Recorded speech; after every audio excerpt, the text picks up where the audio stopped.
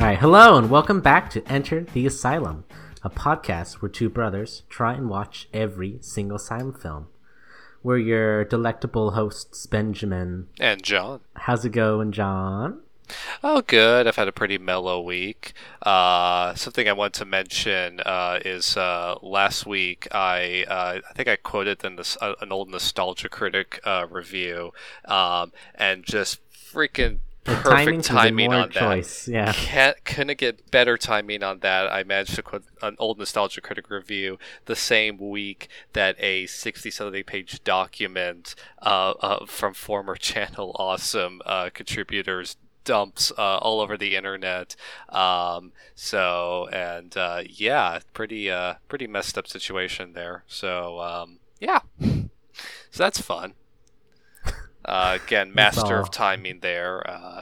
Next week I'll be talking about how much I love JonTron and PewDiePie, I'm sure. A bit too late for that, I'm afraid. But yeah, the whole Nostalgia Critic situation, pretty messed up, pretty sad to see. It's been kind of funny. I've been watching like a whole bunch of YouTube videos, people's takes on the situation. I think the best one has been the guy who did the Fallen Titans video on it. That was probably the best overall summary of the entire situation. It's funny though. There's been a few where like people have been going, well, these are unverified accounts. They're into like Twitter tweets and just descriptions of it and stuff. And if it was only like one or two people come out with it, I would understand that. I would understand holding some skepticism over it's that. Like everyone, but when though. it's like 15 people all saying pretty much the same thing, I think you can kind of take their word at it. It just comes across as pedantic at that point. So, but anyway, so that's a shame. But anyway, that's what I gotta say about that. And you know what has never gone to any sort of controversial issues? Never. They've never been sued. They've never been asked to change the titles of their movies. Does anyone know what this is? It's the Asylum, of course. They're bastions of safe and clean, safe, clean, family-friendly entertainment. Family-friendly. They're most well known for their famous films, Sunday School Musical and The Pony Island Party. Pony Island Party, isn't it that fake Lemony Snicket book? Well, it's what? What's the Asylum one? It's the Pony Castle. I don't remember. I honestly don't remember. The Girl and the Pony. I don't know. Something like that. The Pony Party is the excuse me. It is the Lemony Snicket. It's the fake Lemony Snicket book. Oh man. With the reversible cover where you take the real cover and you switch it around and it's like the Pony Party. Man, that little cameo in the film. I mean the TV show. Right. Awesome. Yeah, it shows up in the Netflix show, which is fantastic. I love it to death. Neil Patrick Harris is just absolutely killing it. For sure. Who also is killing it? The King of the Ants. The main characters in this film we just watched today. King of the Ants. Technically an Asylum film, but not. This film is definitely different. It's not. Yeah, firstly, it wasn't like written or directed by the Asylum guys. It was produced by the Asylum, but that's about the end of their involvement in it. This is like actually a competent movie, which is amazing and a breath of fresh relief. Much more Tarantino. The last previous two films. Much more Tarantino-esque than the quote-unquote Tarantino-esque Asylum film. For sure. Killers. This film still has some problems. Oh yeah, definitely. Oh yeah, there's some issues with it. They're actually anytime they had like a dream sequence or like sort of a weird like hallucinatory sequence, they got sent to the surge. It felt very Asylum-esque. The camera started doing weird little things and like weird little like zoom in, zoom out, swinging back and forth. It started doing little Asylum-y things.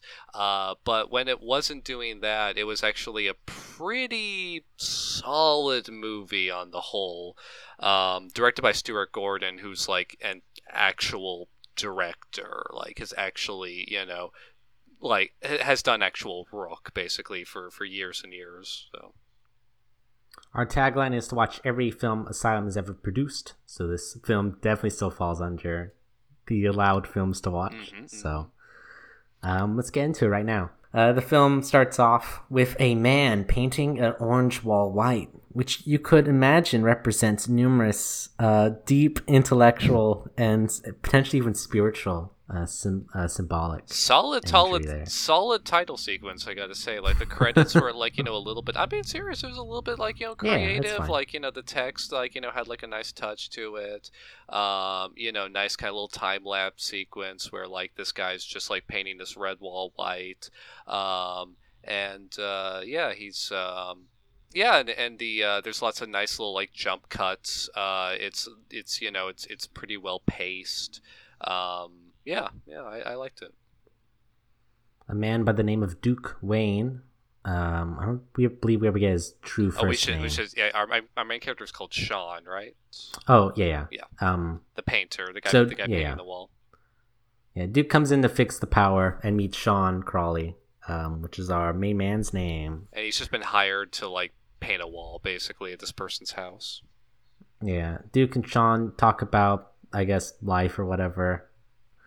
Sean has the personal dream of being a private eye, which Duke says it's absurd and never happened. Well, he doesn't seriously say that. He just, like, Duke says, like, so, kid, you got, like, a dream? And he's like, what do you mean? Like, I don't know, you ever think about being something? He was like, I don't know, like, private eye or something. He's like, really, private eye? And he's like, nah, it's, whatever. Like, I feel like he just kind of pulled that out of his ass. No, he's real into it, though, because he makes a little like, yeah, man, you could all the babes, the boobs, and blood. Go for the Birdemic quote. I like it. So he goes around living his sort of life. We get a little montage of him. Duke, heading home. Duke, we should also mention, played by George Wendt, who is like feels like a low rent John Goodman in this movie. He just extremely John Goodman-esque. He's in Cheers. So. I didn't know that. He has some acting background. Oh, okay. For sure.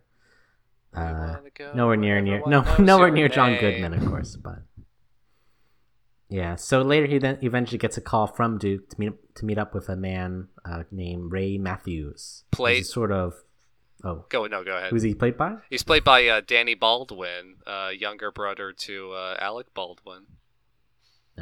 So Ray Matthews is this sort of scummy businessman who likes to play golf and doesn't want to get his hands dirty. So he asks Sean to follow a man around town who is part of some sort of anti-corruption He's an accountant working for City Hall, and he's been keeping basically, Ray Matthews runs this he's a mobster. He runs this construction company. Obviously, some illegitimate business practices happening there, and this accountant from City Hall has been keeping tabs on him. And Ray wants Sean to keep an eye on him. She basically follows him around town, see, I guess, what he's doing.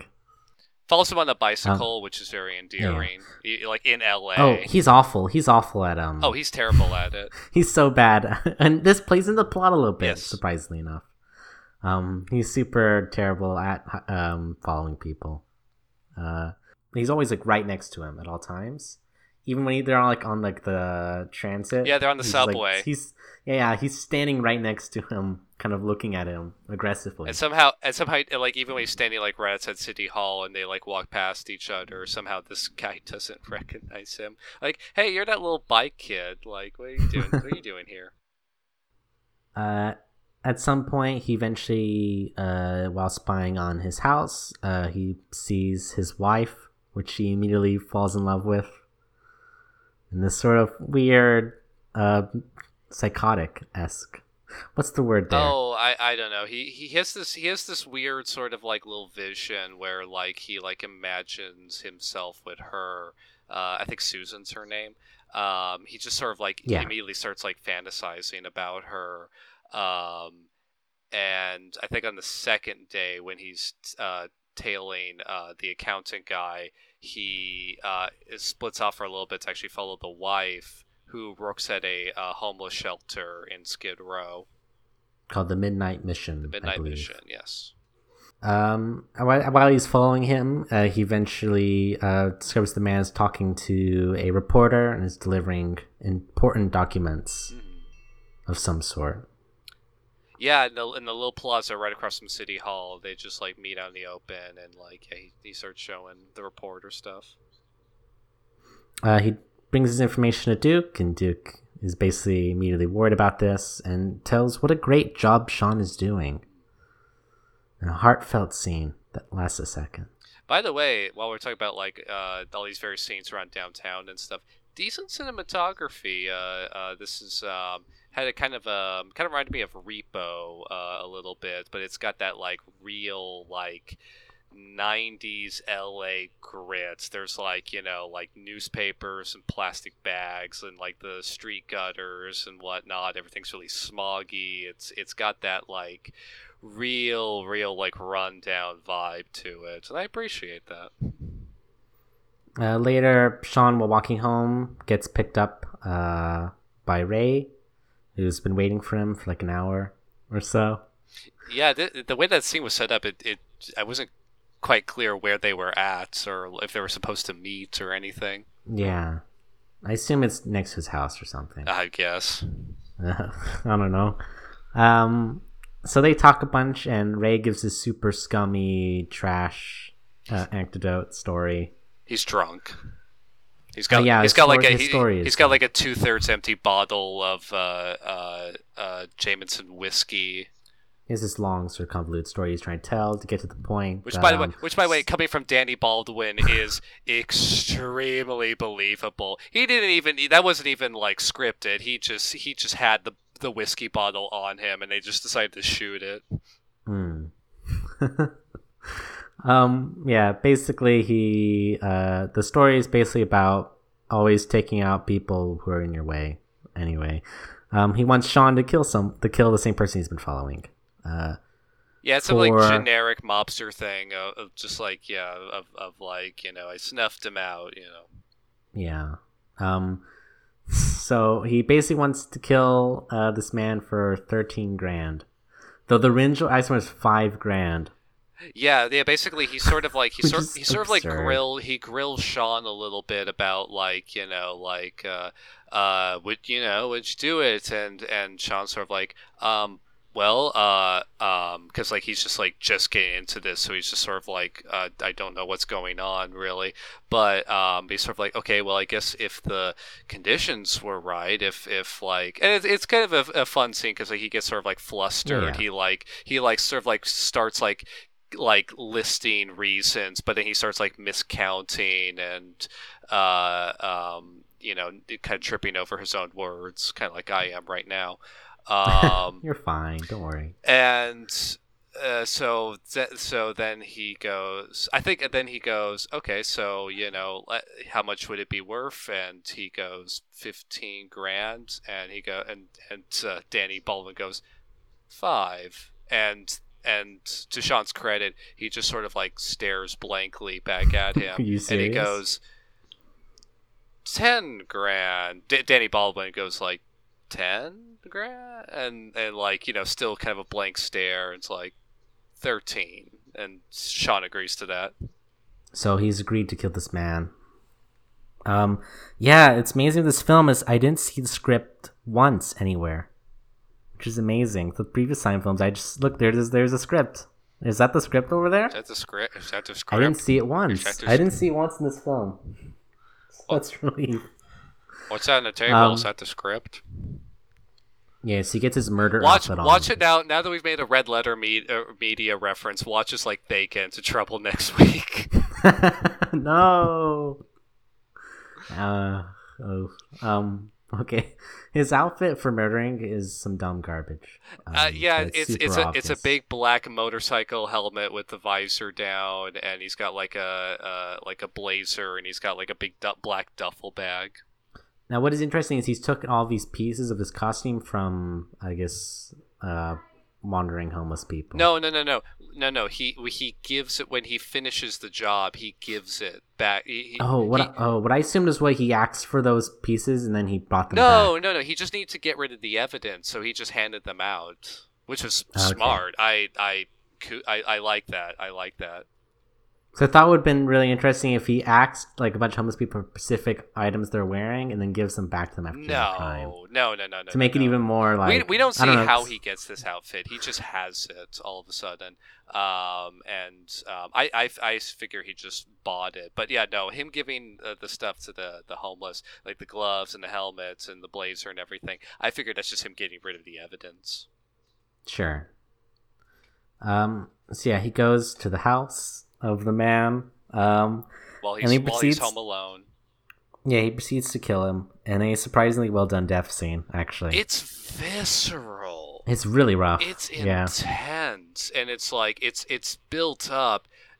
There's real tension to this movie. Like, they do a fantastic job really building it up, because like he's obviously like really nervous, really uncomfortable about doing it, but like he basically he goes and he says like, oh, your wife sent me, I'm from the mission in downtown, and I can I leave a message for her? And he's like, I don't have a paper or pen. He goes, oh, hang on, I'll go grab some. So he goes to the kitchen, and so while he's in the kitchen, he sneaks in and then takes a little like ornament and just whacks him across the head. And really, really good makeup in this film. Just bloody, visceral, nasty stuff. But God, it's effective. Yeah, there's some rough stuff in there. The part where he's sort of trying to get up and he slips on the blood. Mm-hmm. It's just like, yeesh. This is a real movie, to be clear. Yeah, I mean, this is nothing like like the standard asylum fare. This is like an actual movie made by people who clearly knew what they were doing. You know, when we also prove that it's a real film? What? I'm going to give everyone a round of applause right now. This film was an hour and 30 minutes long. Yes! All right? Yes! Thank you! Congrats! Congrats, Simon. You finally did it. Hit the 90-minute mark. Congratulations, Asylum. We knew you could eventually do it. I'm glad you brought that up. I had almost forgotten to bring that up myself. So, after doing this, his mental state begins to deteriorate pretty dramatically. He has like PTSD over the whole thing, and he's sort of like the whole scene where like he's like ditching his outfits and like giving the various like pieces to homeless people on the street. He's like walking the streets in a daze, just like stunned. It's a really well done scene. Mm-hmm. I think also the death scene also like it's also like drawn out per lot, because he hits him across the forehead with the ornament, and that doesn't kill him. So like he hits him again over the head, and that knocks him down. And then drops the flower pot. And then there's a flower pot on top of the fridge. And then a fridge. Well, yeah, there's a flower pot on top of the fridge, so then he takes that and then bashes that over his head. So you're kind of like, okay, so it made it look like an accident. It looks like the flower pot, fell off the fridge onto his head. But then he goes like wash the blood off his hands for a moment. He turns back and he's sitting back up against the fridge. So then like he like beats him down again, and then to kill him, tips the fridge over onto him. So it's sort of like he's being violent, but he can't quite bring himself to be violent enough to do it quickly. Yeah. It's intense and very well done. I was actually also spooked when they quick flashed him actually getting up. Yes. He's now standing up at the... Yeah, because he makes a little like groan like behind him. He turns around. He's just up there sitting up, and like for a second I thought it was actually like a hallucination or something. Yeah. But no, it's just real. It was a really well done scene. He also then steals the documents that he got from he was reporter. The info he was collecting on the mobster. So after this whole thing happens, he later gets a call from Duke, who wants to talk to him at the zoo, and apparently he is messed up somehow. He goes to Duke, and he reveals that killing the man was not part of the plan at all. It was actually Ray basically doing that in a drunken stupor. Yeah. To do this. Danny Baldwin was just talking shit. He didn't actually want the guy killed. He was just blasted out of his mind. He tells Sean to leave town or else. Sean, however, has basically hid the documents with his friend, so they'd have to basically keep him in the city and keep him alive as well, or risk losing the files and potentially their sort of lives. But he doesn't tell him that in the zoo scene. What happens is at first he refuses. He's like, "No, I'm not gonna leave town." And low rent John Goodman chokes him out in the insect house, which I'm not sure how no one else noticed this. I guess our zoo. No one goes to the insect house. No one goes to the insect house. You're right. And this is where the title and I say this only because this is where the title of the film comes in. Oh yeah. I forgot to write this down. Basically he while they're at the zoo, there's been just having a little banter where he's been going you ever played the game of what animal does your friend look like? And he's sort of he points over an elephant. It's nah, yeah, of course you're gonna say the obvious answer and say I look like an elephant, but come on, let's be a bit more creative than that, and all the while Sean's just okay, what the fuck, what's going on? So when he gets to the insect house and he refuses to leave town, he Duke chokes him out, and then when he falls on the ground gasping, he looks up and sees a tank with a little anthill in it, and he goes, "Oh, hey, I found you. You're an ant. Look, there you are. You're just a pathetic little insect. You're an ant. That's all you are." And then he leaves. Yeah. So, see, the plan is to basically give Sean a ticket to Chicago and basically just leave. A train ticket. Yeah. This is when Sean reveals he hid the documents with his By friend. the way, they kidnap him and they drive him, my own little pet peeve here, they drive him to the Burbank Airport train station, which is not where you get on the train to Chicago. You get on the train to Chicago at Union Station, the actual train station here, the big one. I don't know why they didn't use Union Station for it, because it's, the obvious one, but there you have it. Biggest blunder ever. You got my trains wrong. You're supposed to be at this train station. So because they're a stalemate, they basically take him to a sort of bunker house in the desert. Yeah, it's this suburban tract home looking thing that's just out in a big dirt lot in the middle of nowhere. Kind of reminded me a little bit of the motel from LA Confidential, but it's not nearly that picturesque. It's no, I know what it is. You know what it looks like? It looks like the house from Arrested Development, where it's just the one tract home sitting just in the middle of a giant, just big blank expanse of dirt. That's what it looked like. He finally confronts Ray as they basically tie him up to a chair. Sean, that is. In the shed on this property in the middle of nowhere. They're just big assholes to Sean, and then they sort of knock him around. Well, yeah, they so basically they're gonna beat it out of him where the file where he's keeping the documents, and this is where the movie gets really tough, really intense. I thought it was dumb, actually, but we'll get into that. I actually thought it was pretty well done. All of the sequences where he's dreaming, between in the day and at night, between because they beat him during the day, and at night he's just going out of his mind. But yeah, do you want to set the scene here? Sure. Yeah, so Reyes basically threatens that he's going to smash his head in until he eventually goes brain dead, basically, with a golf club. So... that didn't make sense, by the way. If the idea is oh, I'm going to make you forget the documents, okay, well then why not just kill him? I guess they want him alive for whatever reason. I guess... I know. I guess what they really want is Tim to give the information. That's what they really wanted. But then like he starts talking. It's like, okay, I'm gonna whack you upside the head, and it's gonna like you really fuck your brain up.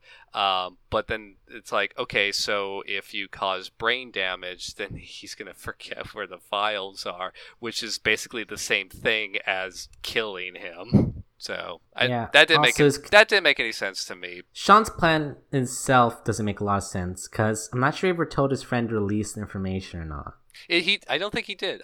He was bluffing. That was my take on it. He was bluffing, being like, "Oh yeah, if you kill me, then it's that information is going to get released." Oh, speaking of which. We skipped over something I thought was funny was after he killed the accountant, he sees a little news report about it, and the person giving the news report is that same news reporter that he saw the accountant giving the information to. And the hilarious thing is the news reporter literally says, but I was given information from the same accountant who was killed about this mobster. So which I'm just like, okay, there's no way you would say that on TV. What's even funny, I think on that report too, they also mentioned that the crime was meant to look like a fake way of painting burglary. A target on your back. It's like just like, okay, so this person who knew too much about this mobster was killed. Hey everybody, I know the same information about this mobster. Yeah. So this is when we get and that's all we hear about it. That's the end of that. But anyway, skipping back to where we were in the desert. So yeah, they smash his head in with the golf club.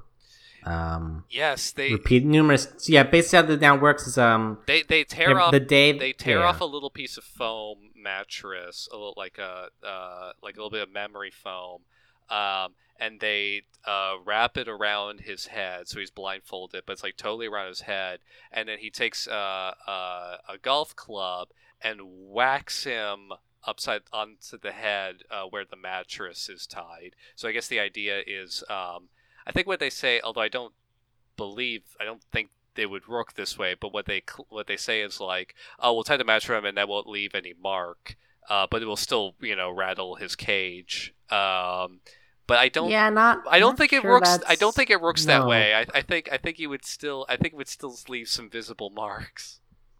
In fact, it certainly seems to. It definitely does. Yeah. So basically, but again, credit. They really build the tension here because like he takes his sweet time. Like Sean is sitting there in the chair, tied up with the mattress around, is his head, crying, and Danny Baldwin is just standing there, holding the golf club next to his skull, like tapping a little bit, kind of like teasing him. And it goes on for a long time to the point where you're like, maybe he's not actually going to do it. And then wham! Like, it's brutal. And I thought they did a great job building the tension there. And then he gets sent to the Surge / the Source film. Right. While he goes through a bunch of crazy hallucinations at night. Yeah, this is where it gets really Asylum-esque, and this is definitely the weakest stuff in the movie. Yeah, I mean, I don't know. If the film suddenly turns into like a fetish snuff film or something, I felt. All the hallucinations get like really fucking weird. He starts again fantasizing about Susan, the wife of the now widowed wife of the accountant he killed. Which, I mean, he saw this woman once and he can't get her out of his mind. This kid had problems before he started getting beat up. I guess so. Yeah. Well, definitely. Yeah, this happens like numerous times, like at least 4 times. It's sort of just like every day. It's like he's beat up during the day, and then he has weird hallucinations at night. He starts losing his mind. Though it does lead to my favorite moment in this movie, which is where he like loses his mind to the point that on like day like 4 or 5 or what have you, 2 of the guys, the low rent John Goodman and another one of the mobster stooges, are arguing. 3 different mobsters in a ring. Are arguing about who's going to to beat him today, and they're like, I had to do it yesterday. You do, yeah, I always do it and stuff. And while they're arguing, Sean just picks up the bit of mattress and just ties it around his head, like he's just resigned to it, which I thought was a really good bit of acting there. Yeah, he's basically, his mental state's pretty much gone at this point. Pretty broken, yeah. Yeah, he's talking to one of the nicer mobster people, who is somewhat friendly. One of the three guys who's keeping watch on him doesn't beat him, and at least kind of, and is not really happy about the situation he's in at the moment. Mm-hmm. But he's talking, and eventually Sean smashes a bottle, but Bachi's trying to basically kill himself with it. He tries to slit his throat. Yeah. This fails, and they basically freak out, and everyone kind of leaves, except Duke, who has to sit and watch Sean for the night. Make sure he doesn't do anything. Sean does some stuff, though. He proceeds to then attack Duke and basically rip out his throat with his mouth. He tackles him. He's like crouched on his little mattress, growling like an animal, before he leaps on him, bites around his neck, and just tears out a giant chunk of flesh. And just So at this point, Duke is dead. At this point, the other mobsters come in, and basically these little fights gonna happen. Sean's friend from earlier basically comes to the rescue. Ray drives up as this is happening, and then Sean's friend immediately follows. Yeah. And so Sean escapes. Hits one of the mobsters on his way in, breaking his leg, I think. Yeah. He escapes with his friend, and they head back to LA.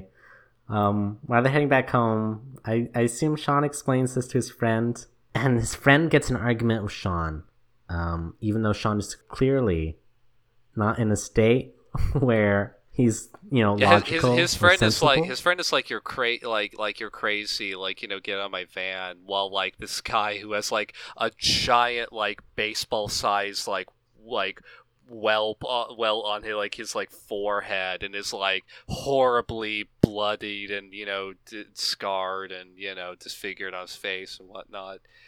I will say I did give that scene some credit for the friend explaining how he found him, which I had a moment where I was just like, wait, what the fuck? How is he here? How did he find it? And he sort of explains like, I followed Ray. I looked at what was in the file, and that's how I was able to find you. So I had a moment where I was like, okay, all right. Thank you for explaining that, because that was a huge plot hole that was almost fell into there. But his friend is kind of awful, though, because he does then kick him out of the van, which is, I mean, like, yeesh. I mean, it's like a... I don't know. It's a weird decision for the character. It's an odd scene.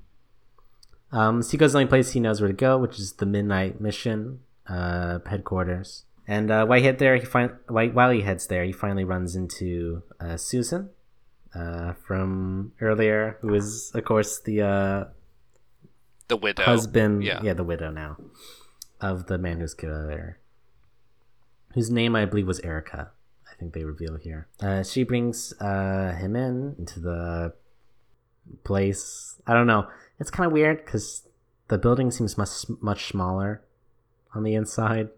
There's like this sort of massive sort of warehouse-looking building on the outside. I mean, to be fair, it's a homeless shelter. That's kind of what they look like.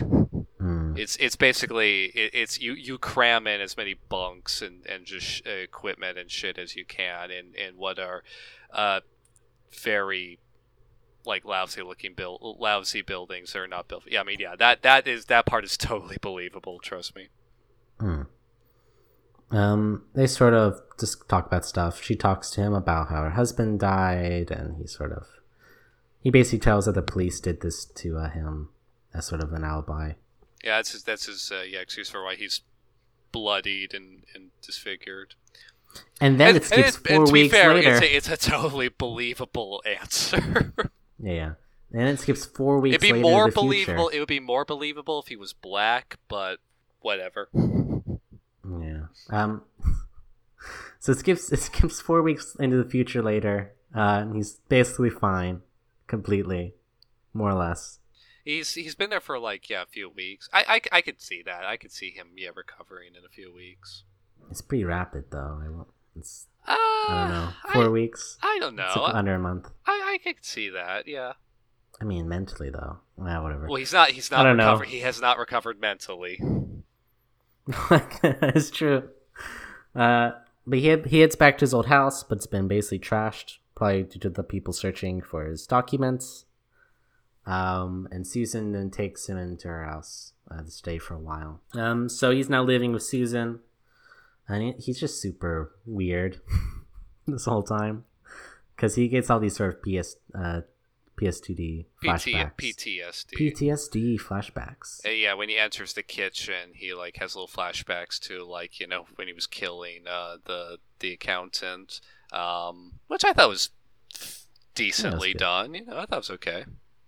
No, I was more discussing the fridge part and things like that. He constantly slips up throughout talking to her about mentioning things he shouldn't know or doing things he shouldn't have knowledge of. See, for that, he had such an easy out there for that one, because there's a picture of the husband on the fridge. So, like, you could have said the fridge, and she's gone, what? And he goes, oh, I saw the picture of your husband there. And she's like, oh, she could have gone. Oh, I'm saying, like, this is a way he could have, like, covered his ass, but he didn't.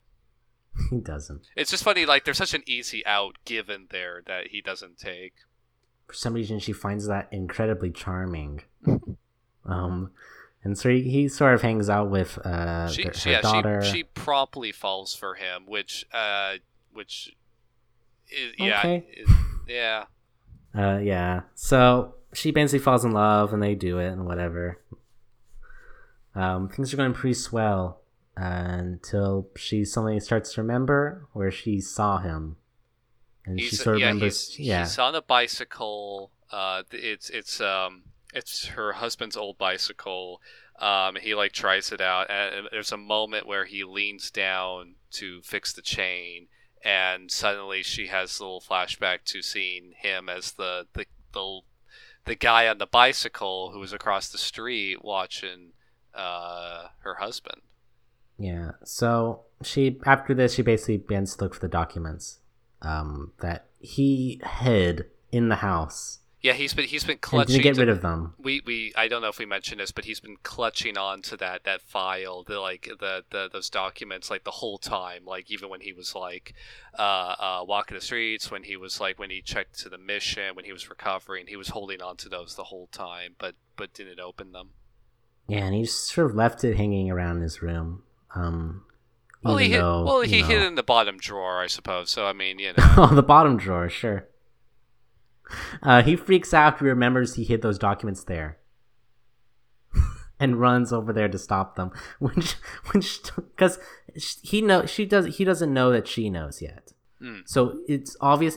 It's pretty obvious that he just forgot about them completely. The thing you've skipped over here is that they've not only fallen in love, they have had sex. I mentioned that. Oh, I did you? I said they did it. That's all you need to know. Oh, I missed it. Okay. Well, anyway, there's a sex scene. Yeah. I don't understand, like. But yeah, they are like. He completely forgets about the documents, though. He completely forgets about the documents and then remembers them at the bar. That he has the documents in the house, and he freaks out and runs over to destroy them, basically. Which is the logical confusion of that is weird, because he's clearly anxious about the documents already. But he doesn't bother to get rid of them until right before she finds them.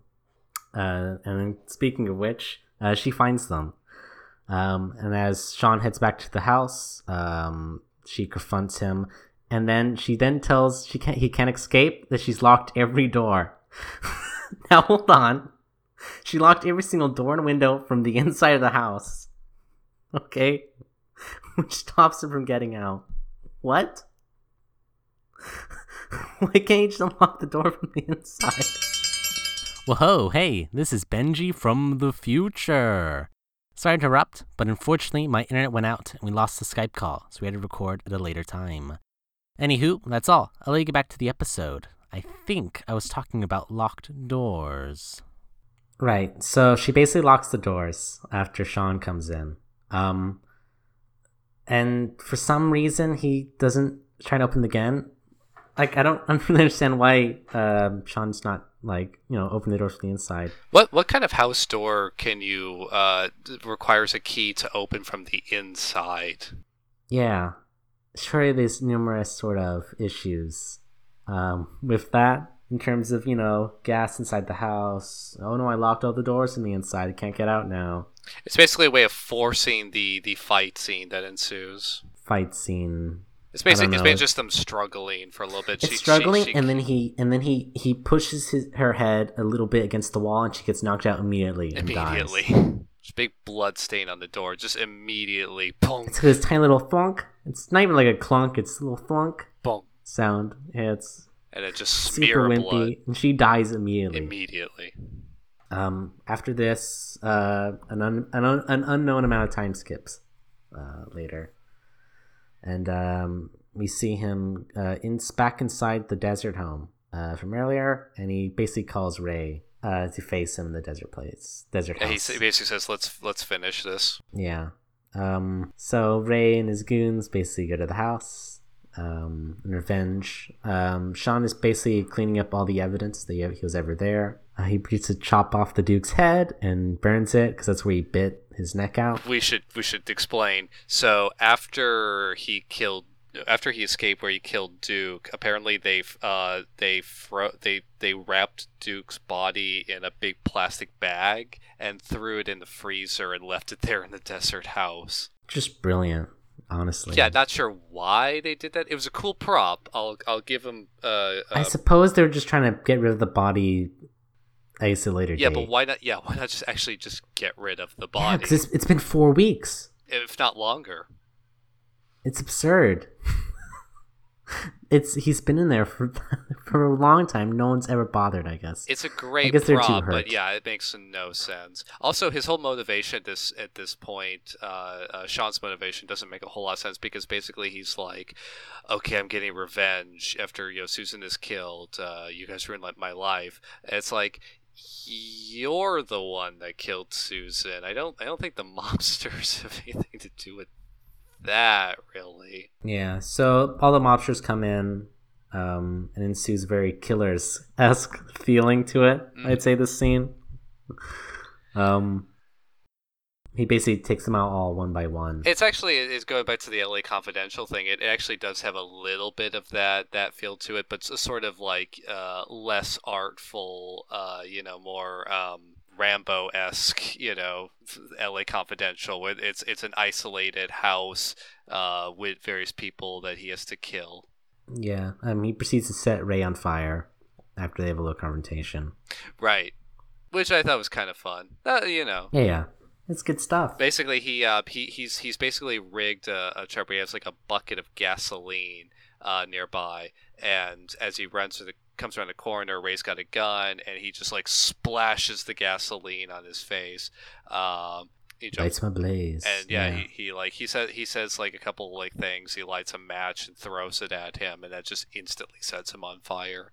I wish, but they cut away a little bit. Like when he actually like throws the match at him, you don't actually see him light up on fire. You just suddenly see a guy who's obviously not Danny Baldwin, because there was no way they were gonna get him. Yeah, it's also very obvious he's wearing like face coverings.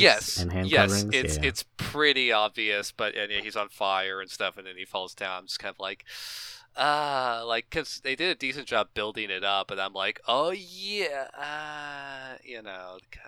kind of pulled out a little bit there, which is a weird place for the movie to pull its punches after like everything else this movie has thrown at you. It's a weird moment to be like, we don't really, we're gonna kind of cheap out on this a little bit. You're only gonna get like a couple quick shots of him on fire at kind of an awkward angle. So Sean basically, the other two mobsters, he knocked down the house. Sean proceeds to walk in and starts basically shut off the doors and turns on the gas in the oven. Also, these Trader Joe's bags in the background too, which I I couldn't missed stop that. looking at. Yeah, they're just sort of there. Sort of the old classic Trader Joe's design. He talks to the kinder mobster and he's like, wait, don't kill me, I'm innocent. And he's like, but killing innocents is what I do. He's got like full black pill by this point. He's just adopted death as his philosophy now, which kind of comes out of nowhere, but whatever. It's been, who knows how long it's been since the unknown amount of time skip I mentioned earlier. He walks, he's too cool to look at the explosion, of course, as he walks away. Oh, the way he sets off the explosion is a little silly, though. It felt a little like, again, like they were building up to it. I'm like, oh yeah, and then the way he actually sets the explosion off is kind of like, well, that felt a little wimpy, but okay. But basically, like, he's sealed all the doors and windows, he's turned on the gas, he walks outside, he takes some newspaper, he stuffs it in a shoe, and he lights it on fire. And then he goes back to the house, he opens the door, and then he just tosses the shoe in, and then, like, slowly walks away. And I was just like, I was expecting to do something cooler, like, I don't know, throw the shoe. Throwing the shoe for the window. Exactly! That's what I thought he was going to do. That's what I was going to do. And I realized in real life the shoe would just bounce off the window. But it's a movie, so, I mean, That's come a good on. point. You know, we could, like, you know, we could do something fun with it. But yeah, he just kind of like softball tosses it, just like underhand tosses it, and like I'm sort of thinking like, well, what you don't know how far the gas has traveled. What if you had opened the door and the gas was right there, then you would have gotten engulfed in flame. But he's fine. He walks away. The house explodes, which is kind of a cool moment. And then freeze frame credits. That's the film. It was okay. It was good. It's a decent film. This movie is definitely a breath of fresh air. By Asylum standards, this is a great film, and I think I'm giving it probably more credit than it deserves, just because that is the framework we're looking at it from. But it is a very competent movie. It's a decent movie. It's definitely got problems, and it definitely has those Asylum-esque moments, like the weird hallucinations, like the thing with the weird blob creature. Don't even. I had to bring that up at some point. Get this war garbage out of my asylum. I had to bring that up at some point. A weird blob creature that like threatens to eat him at one point. I am the yeast of thoughts and minds. It's completely disconnected from the movie. It just comes out of nowhere. It's the weirdest thing. So all of those moments felt very, weird and stupid and Asylum-esque.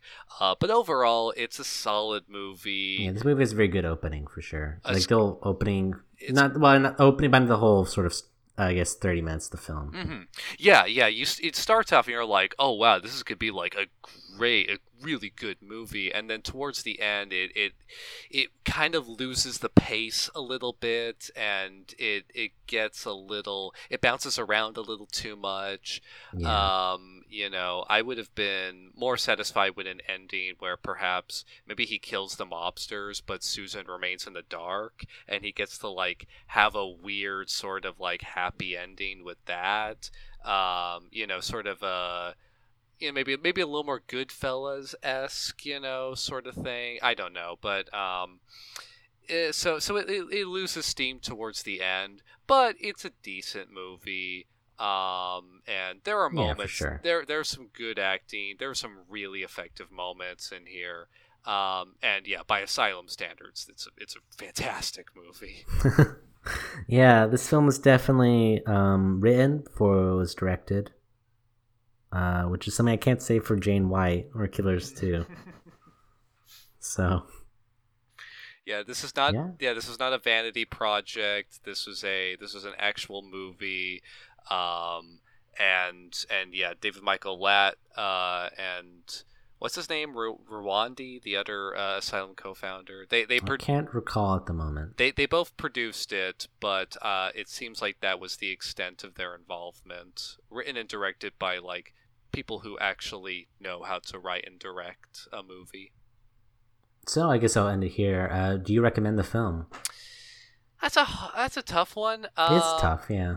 Because there's so many, like, if you like an interesting sort of like psychological film, with with a sort of Tarantino-esque level of, like, blood, violence, and a kind of visceral quality to it, I would say this movie has moments, and it comes really close to being like a genuinely good movie, but it falls just short of the mark. So, like, I don't know who I'd recommend it. I don't know if I'd recommend it because it's like it's too good to be an Asylum film. It's not good enough to be like a good indie film, Yeah, for sure. So yeah, it's in that troubled middle ground there. If you want to watch a good Asylum film that's not The Surge / The Source, you can watch King of the Ants. It's a bit more serious than The Surge / The Source. I mean, yeah, this is too good to be an Asylum film kind of movie. This is an actual movie. Yeah, that's pretty. I'm happy with this film and having to watch it. I was engaged. I stayed entertained. I was like, okay, take me where you will, movie.